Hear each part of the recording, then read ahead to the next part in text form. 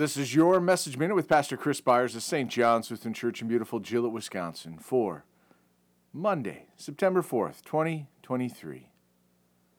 I, therefore, a prisoner for the Lord, urge you to walk in a manner worthy of the calling to which you have been called, with all humility and gentleness, with patience, bearing with one another in love, eager to maintain the unity of the Spirit in the bond of peace.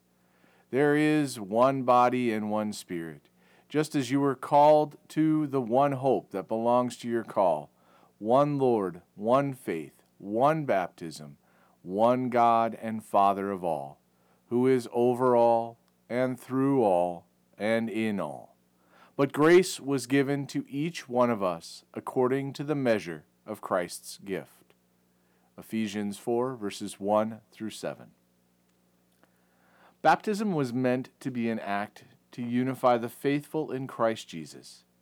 Yet, we find such division within the body of Christ. Some minimize the power of baptism as a simple act of obedience. Jesus does call us to baptize and to be baptized.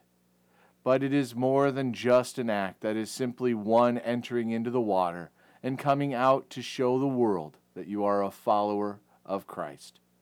Baptism is a rebirth, and we are adopted into the new life that our Lord offers to us.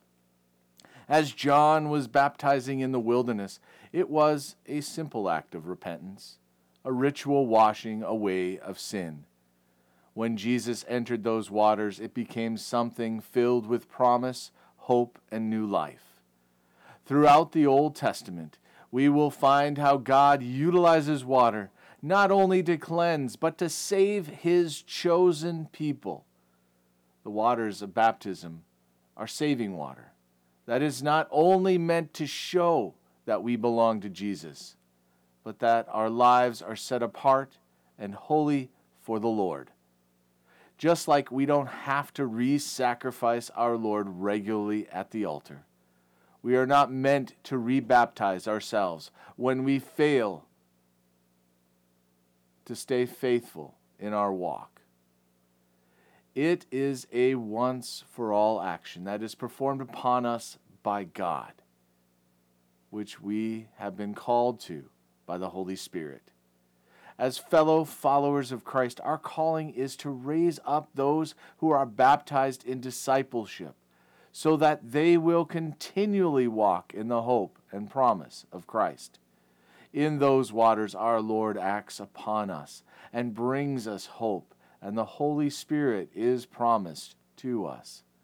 As we are baptized in the name that Jesus commanded us to be baptized, as He spoke in the name of the Father, and of the Son, and of the Holy Spirit, we walk in Him, and He walks with and within us. Let us pray. We thank you, our Heavenly Father, through Jesus Christ, your dear Son, that you have kept us this night from all harm and danger.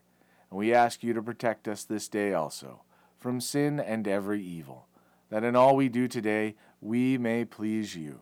For into your hands we commend ourselves, our bodies and souls, and all that is ours.